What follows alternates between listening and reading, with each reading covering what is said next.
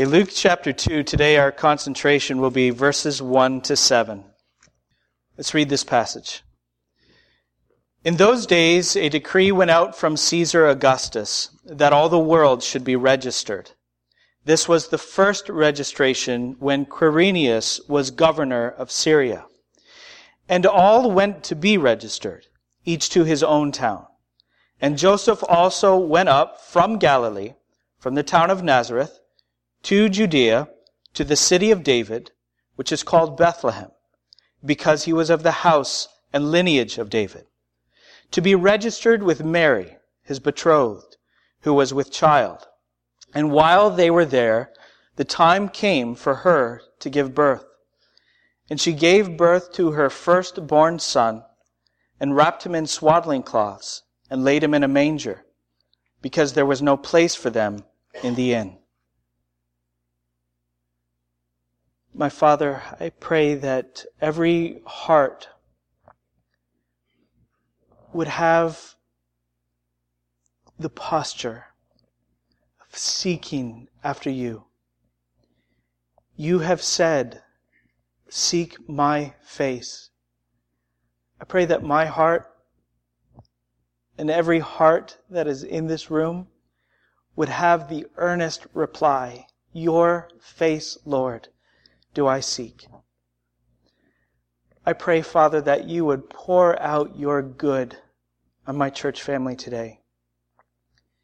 You know, Father, how weak and fragile I am. Apart from you, I can do nothing. I can't give your people your good. I pray, Father, that you would pour it out on them. I pray that I would be a channel filled with your Holy Spirit, and that my aim would be your glory and their good. And I pray that the preaching of your word and the receiving of your word would bring honor and glory to you. In Jesus' name and for his sake, I pray. Amen. Let's go back to verses 1 and 2 for a moment. My responsibility is to open up the Word of God to you. And that's all of the Word of God to you, including these parts which we might be quick to pass by and skim over because they don't mean as much to us as they would naturally to Theophilus. Theophilus, to whom Luke was writing this gospel, was there. He knew this history. These historical markers that Luke lays down would be very familiar to him. We don't know these things as well, but my responsibility is to exposit the word. So I need to open even these things to you. Let's read these two verses again.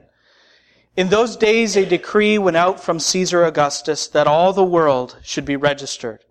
This was the first registration when Quirinius was governor of Syria. The question that I want to be pushing upon you today, pressing upon you, is this. What room do you have for the Lord Jesus Christ? Have you opened yourself up to Christ the Lord and said, "Have me, and have all of me"? He is the Lord of all. He is not, as we like to portray him, especially come Christmas time, as the precious sweet little baby in the manger.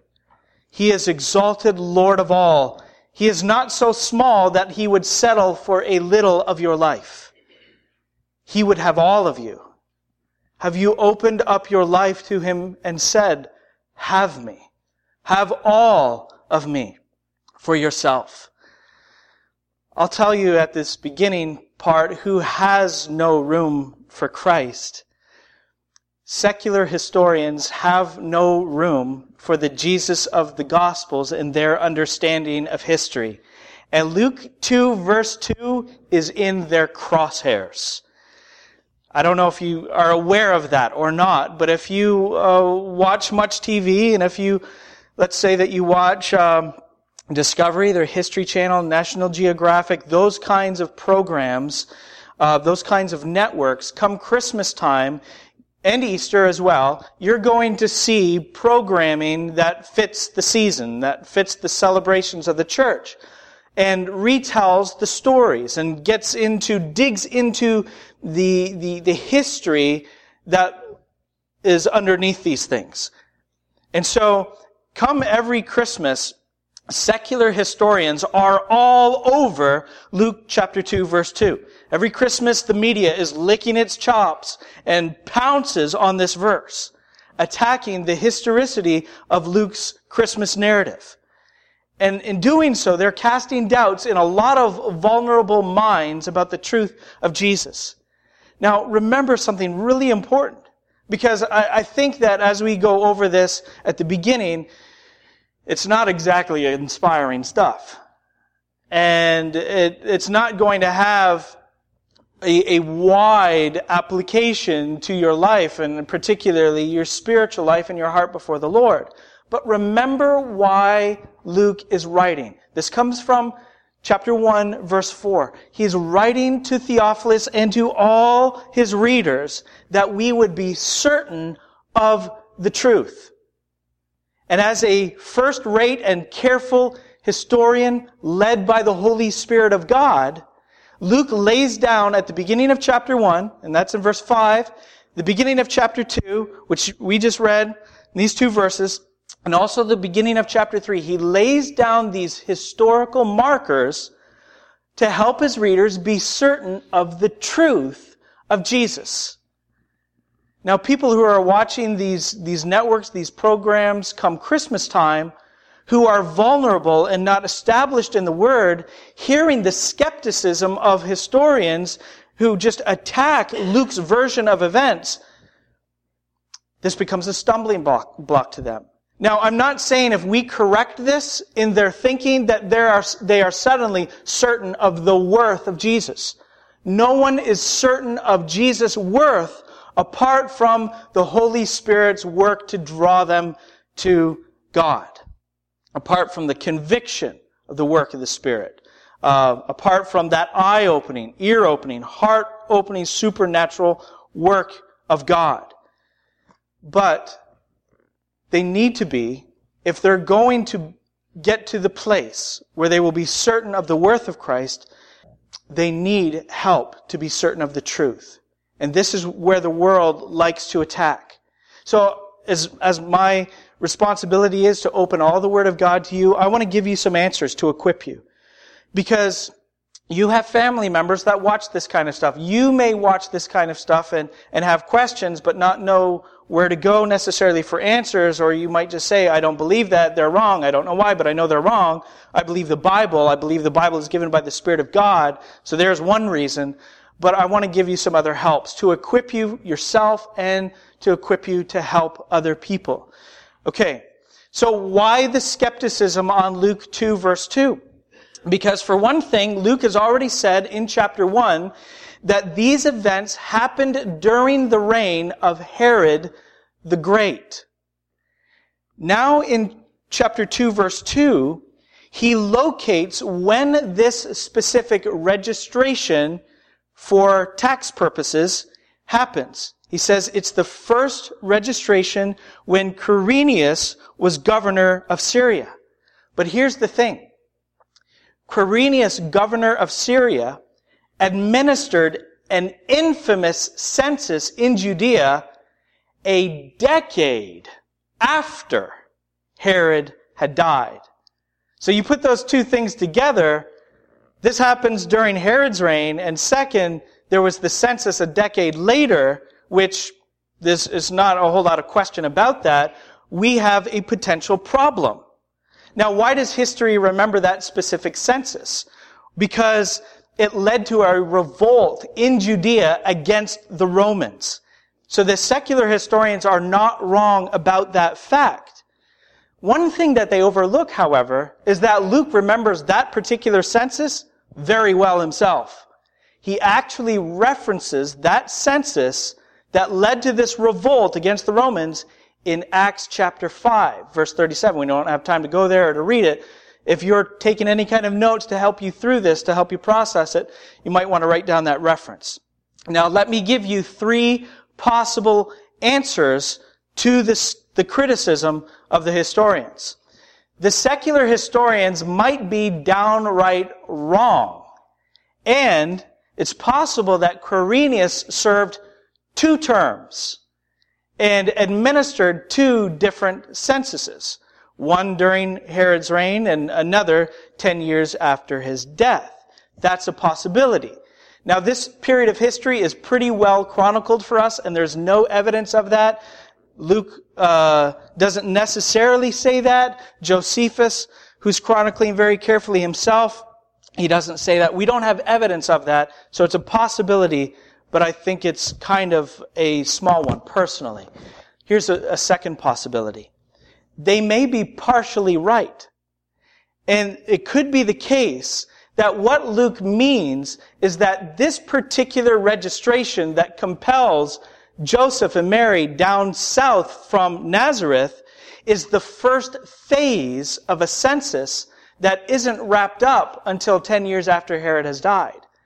And that's a very real possibility because this is about 6 or 5 BC. Herod dies in 4 BC. This is common knowledge in history. So Herod dies shortly after this census. Well, what happened is, Herod the Great reigned over all of Palestine. And after he died, there was no other Herod to take over the whole thing. Instead, the kingdom was parceled out to his 3 sons. Archelaus in Judea, Herod Antipas in the north, Galilee, and there was another part for Herod Philip II.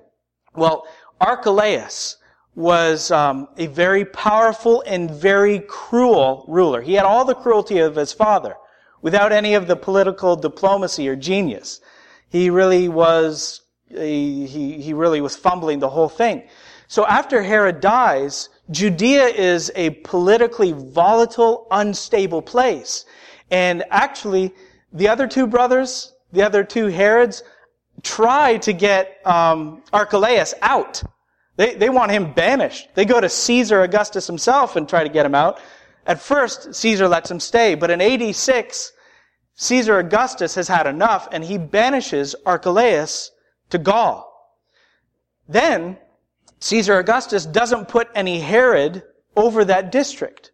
There's 2 other Herods, Herod Antipas and Philip II to the north, but no Herod over Judea. So in AD 6, after Archelaus is out, it's time for a census, and who would govern that? It has to be an outsider. And so Caesar Augustus delegates it to Quirinius, governor of Syria. This is a huge issue for the Jews. They are already on edge. They do not like Roman rule, and now the Romans are ruling directly in Judea for the first time. Before, they were ruling through the Hasmonean dynasty. You remember the Maccabees and all of them. And then they were ruling through the Herodian dynasty. Now, there's no Hasmonean or Herodian dynasty in the way. This is direct Roman rule. And so the Jews revolt. This happens in AD 6. That's actually when the Zealots rise. You remember Simon the Zealot, one of the 12 disciples? So this revolt gave birth to that particular party, that group of people. So here's a third possibility, okay? I mentioned 2. Quirinius could have had 2 terms, or this may have been after all of the instability. Perhaps Quirinius wrapped up that census and Joseph and Mary participated in the first phase of it. Here's another possibility. I want you to look down at verse 2. Okay, so we have the translation, this was the first registration when Quirinius was governor of Syria. The original language of this, of course, is Greek. It could also yield this translation. That wording in verse 2 could yield these words. Would you look down at verse 2 so you can see the difference? It could be, this was the registration before Quirinius was governor of Syria. And that's reflected in the ESV footnote if you're using that particular version to follow along. First of all, you may have noticed that new translation doesn't have the word when. When isn't in the original language. We supply it in our translation to make sense of it in English. But secondly, and more important, the word that is translated first in our Bibles is protos. And it can also mean before. And sometimes it's used less that way, but it is several times in the New Testament. The book of John yields a couple of examples. So it could be translated before, which when you drop the when and have before, it would yield, this was the registration before Quirinius was governor of Syria. And let me just fill you in on another detail real quick.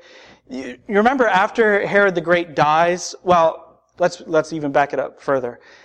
After Jesus is born and the wise men come from the east and they're looking for this one who has been born king of the Jews, Herod the Great, who is extremely paranoid and devilish in his cunning and his cruelty, he wants this baby boy dead. And so he orders all of the baby boys 2 years of age and younger in Bethlehem and the surrounding area to be killed. This causes Joseph and Mary to flee with Jesus down to Egypt. In Egypt, once Joseph gets word that Herod the Great has died, which doesn't take very long, he starts back. This is in Matthew 2:22. But he learns that Archelaus is in control of Judea now. And he's afraid to return because, again, Archelaus has all the cruelty of his father, but none of the diplomatic skills. And so being warned in a dream, Joseph and Mary go back into Galilee where they raise Jesus up in Nazareth. Anyway, just to fill in a little bit more of the blanks. So in AD 6, after Archelaus is banished, Quirinius administers the census. Whether it's the end of a census, 10 years or 12 years in the making, or it's a new census, we don't know. The point is, here's my point. The historians completely disregard that Luke knows about this census of AD 6, mentions it clearly in Acts 5:37. And the reason that he uses this word protos, whether it means first or before, is to distinguish it from the census that everybody remembered very well, as infamous as that census was. So their arguments, if you tune in at Christmas time, you'll hear this, hold no weight. They have no weight whatsoever. I have some more history for you. You say, more? I've got some more. Remember, Theophilus knows the backstory to these things. And we don't. So we need to fill it in. Let's back up 500 years before the coming of Christ. More than 500 years before Jesus came, God broke the pride of one of the world's greatest kings. His name was Nebuchadnezzar of Babylon.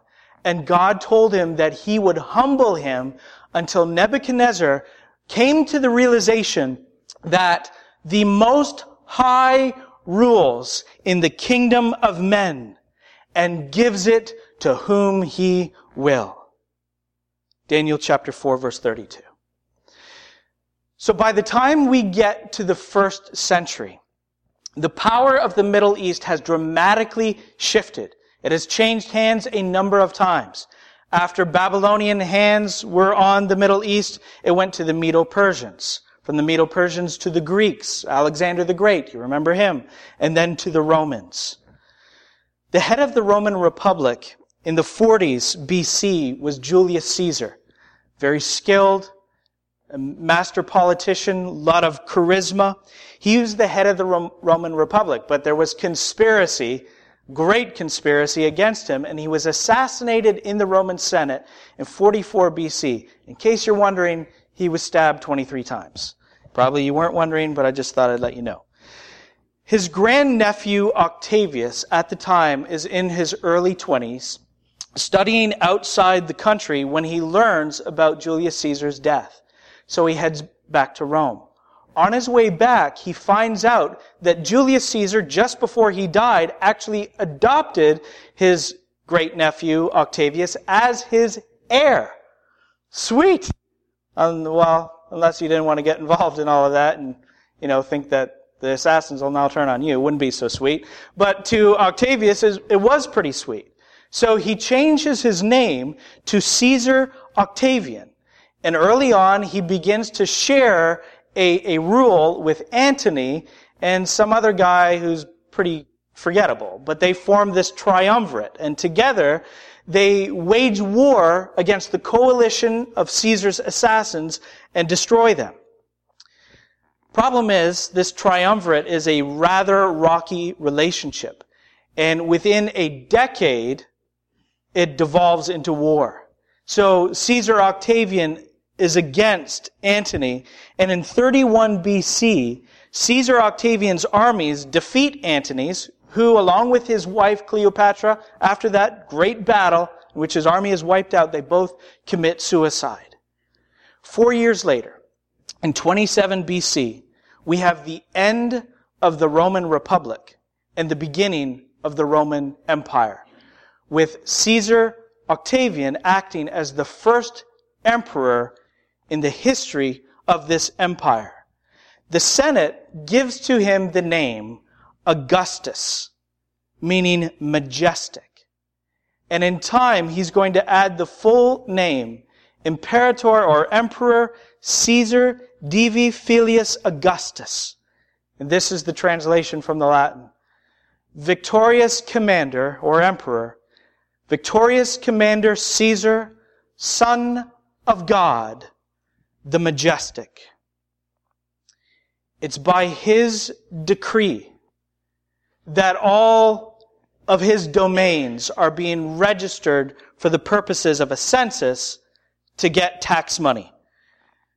Caesar presides over his empire full of pride. He is hailed by all of the Roman Empire as the Lord and the Savior of the earth. He has introduced this Pax Romana, the Roman peace. So he is the founder and he is the guard of world peace in the minds of the people. Now, the empire has great ambition. The first emperor has great ambition. They are constantly expanding the borders of their territory. Who's going to pay for it? Who's going to pay for the defense? Who's going to pay to keep the peace? Who is going to pay for the vast network of roads that they are building? And so Caesar frequently orders these censuses to be done of all his people. And so now we home in on Palestine. Herod the Great is glad to comply with the latest census. And this young betrothed couple in the north of Palestine, in the region of Galilee, preparing as they are for marriage, are suddenly caught up in the tide of Caesar's mandate. And they're compelled to leave their hometown of Nazareth and travel south.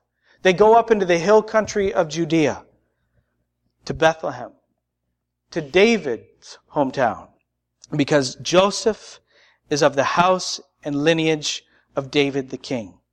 It says in verses 3 to 5, "And all went to be registered, each to his own town. And Joseph also went up from Galilee, from the town of Nazareth, to Judea, to the city of David, which is called Bethlehem, to be registered with Mary, his betrothed, who was with child." That's verses 1 to 5. What is the point of Luke's historical note? People have been saying for centuries, all roads lead where? All roads lead to Rome.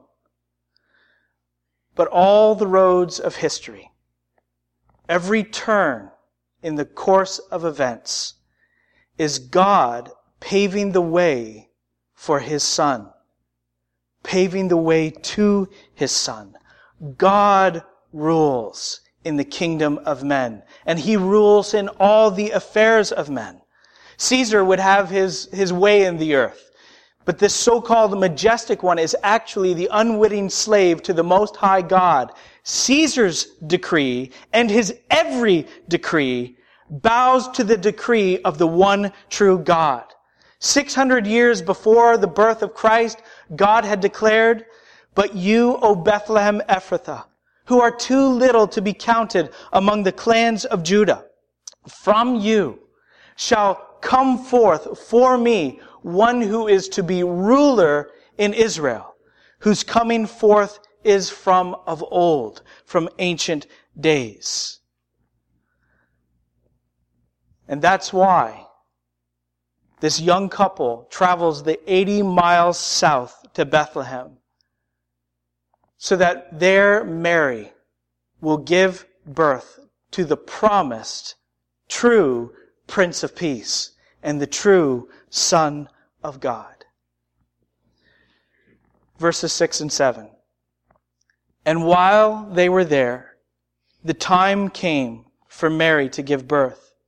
And she gave birth to her firstborn son and wrapped him in swaddling cloths and laid him in a manger, because there was no place for them in the inn.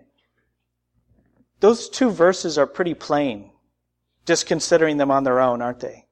You have a plain, simple statement there. Mary gives birth to her firstborn son. It's really quite a natural thing. The only thing that's unusual about verses 6 and 7 on the surface is this mention of a manger, that he gets laid in a feed trough. That's pretty odd. That's unusual. But aside from that, this is a very plain and simple statement. So just think about that for a moment. Has there ever been such a plain statement that held such wonders? Because herein lies the revelation of the miracle of miracles and the wonder of wonders.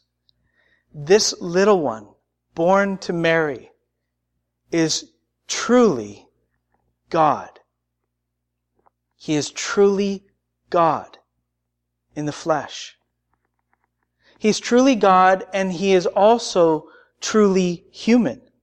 Which means that when he is born, truly, he is not pretending. Truly, he feels this sense of insecurity, as all babies who can't hold their heads up do.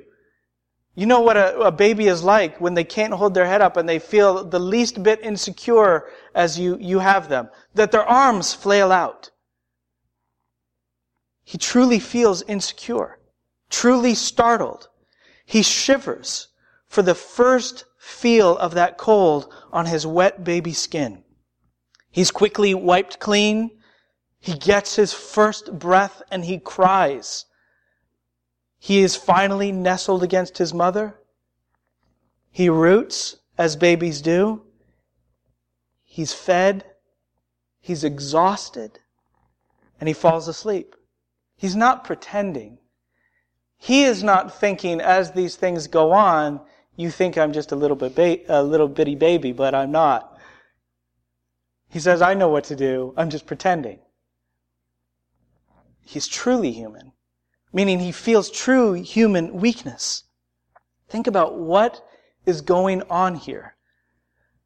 The humbling of heaven to earth. The invisible, spiritual God to true human form, flesh and blood.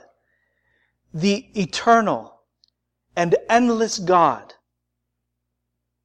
coming into the confines of time and the confines of a manger.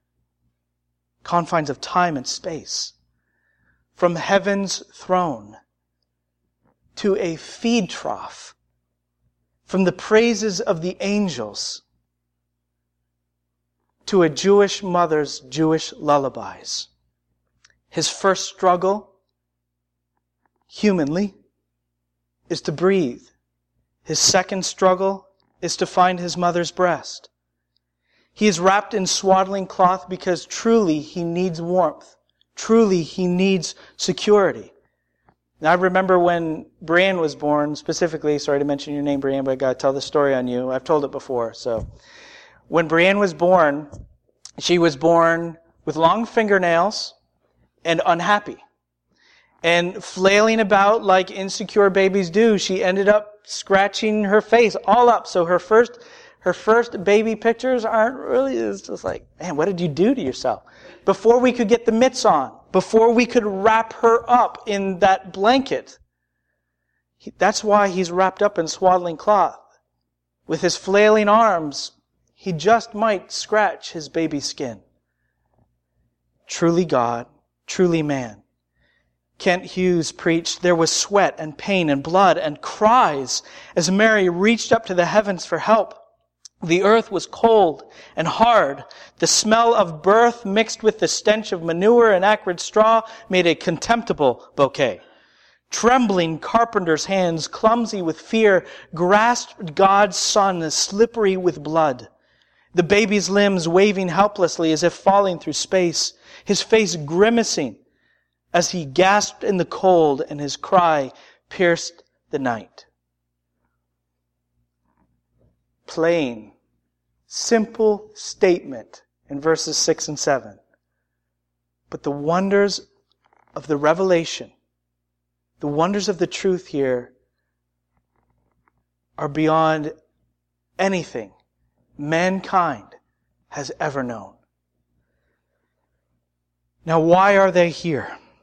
Think about this. It says at the end of verse 7 that she lays her baby in a manger because there was no place for them in the inn. They are here because Caesar has put them out of their hometown of Nazareth. That's one reason, at least that's the surface historical reason why they're in Nazareth, or Bethlehem rather. And they're also here in this position because a homeowner, possibly related to Joseph, has refused them room. I say that because this is Joseph's ancestral home. This is where his family line is from. So it's possibly family. Now, what do we think of when we think, okay, there's no place for them in the inn? Don't think Days Inn. Don't think of complimentary hot breakfasts and free Wi-Fi and all of that kind of stuff. Don't think that. This word "inn" is the same word that Luke will use near the end of his book for guest room. Jesus tells his disciples, Peter and John, to go to a certain house and ask for use of the guest room, which is the upper room in the house. It's the same word that's used here. Back in that day in the Middle East, 1st century, a lot of people had 2-room houses. The main living area was the lower level, and the upper area was exclusively for the use of guests. And it was just plain expectation that Jews in the 1st century would exercise hospitality to family or to strangers or to whomever. Hospitality was the order of the day. So, now, a lot of commentators actually will say at this point that there was nothing hostile whatsoever in Mary and Joseph being put into the stable. There's the main living area, and then you have the upper guest room, and it's full, so it's possible that the stable was actually in the house.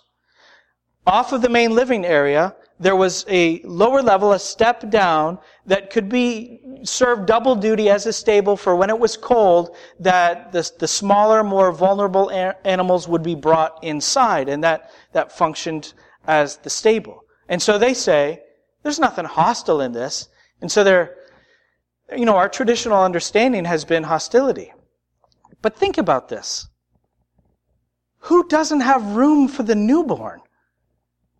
Who doesn't make room? Who doesn't give space to this young girl who is frightened and about to give birth to her first baby? So it says there was no room for them. The homeowner isn't saying, I really don't want this mess on my floors. This isn't very sanitary. So what we could do for you, though, is we could just put you in the stable and that would be better. He's not deciding that he doesn't want blood on his floor. He's deciding he doesn't want Mary on his floor. That's what it means when he says there's no room. In the age, in the time and place where hospitality is the order of the day, who doesn't give up room for them? So why? Why would they not have room for them? We don't exactly know. It could have been just plain cruelty. It also could have been a show of righteousness, self-righteousness. And this is speculation, but it's possible that, again, this is Joseph's relations, who may know that Joseph and Mary are in their betrothal period. They're not properly married, and yet scandally, speaking, Mary is already pregnant. So we don't have room for you. So whether cruelty or just plain supposed self-righteousness, either way, Joseph and Mary are relegated to the lowest place. And it's not necessarily inside either. That's also speculation on the part of commentators. It could be that they were put into a cave that served as a stable outdoors. Now, what's the point of this? How do you respond to Christ? The point of this is not for Luke to get us to think and say, how precious, how cute. That's not the point. Humility and weakness is the point. We like to make the whole Christmas scene about something that's very adorable. And everybody's going to latch on to that Jesus. Christmas time Jesus, little baby Jesus. There is no one who takes offense at that particular version of Jesus. Nobody. But that's not the point. The point is not how precious. The point is the humility and the weakness. For as he comes, so he will go. As he has come suffering, lowly, dismissed by the unbelieving and by the self-righteous, so he will go.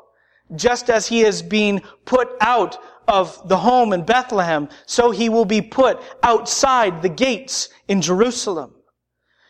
How precious is not the point. This little one has come to grow into a body that will be ravaged by Roman soldiers, mutilated by the scourge. These little hands will grow to be impaled upon that crossbeam of execution. And there he will become a curse and bear the wrath of God for the sin of mankind. Preciousness is not the point. Humility and weakness is the point. Do you have room for him? Not only the inoffensive baby, but for the one who is the true Son of God, the true Prince of Peace, the true Savior of the world, Christ the Lord. What room do you have for Christ? What room for the one who loves the outcast and the sinner, and who calls everyone alike, the high and the low, the rich and the poor, to repentance, to believe on him, and to follow through death to life? What room do you have for Christ? What room do you have for the one who bears the cross and calls all people to bear their own for his name's sake? What room do you have for the one whom all the nations need and all the world presently scorns?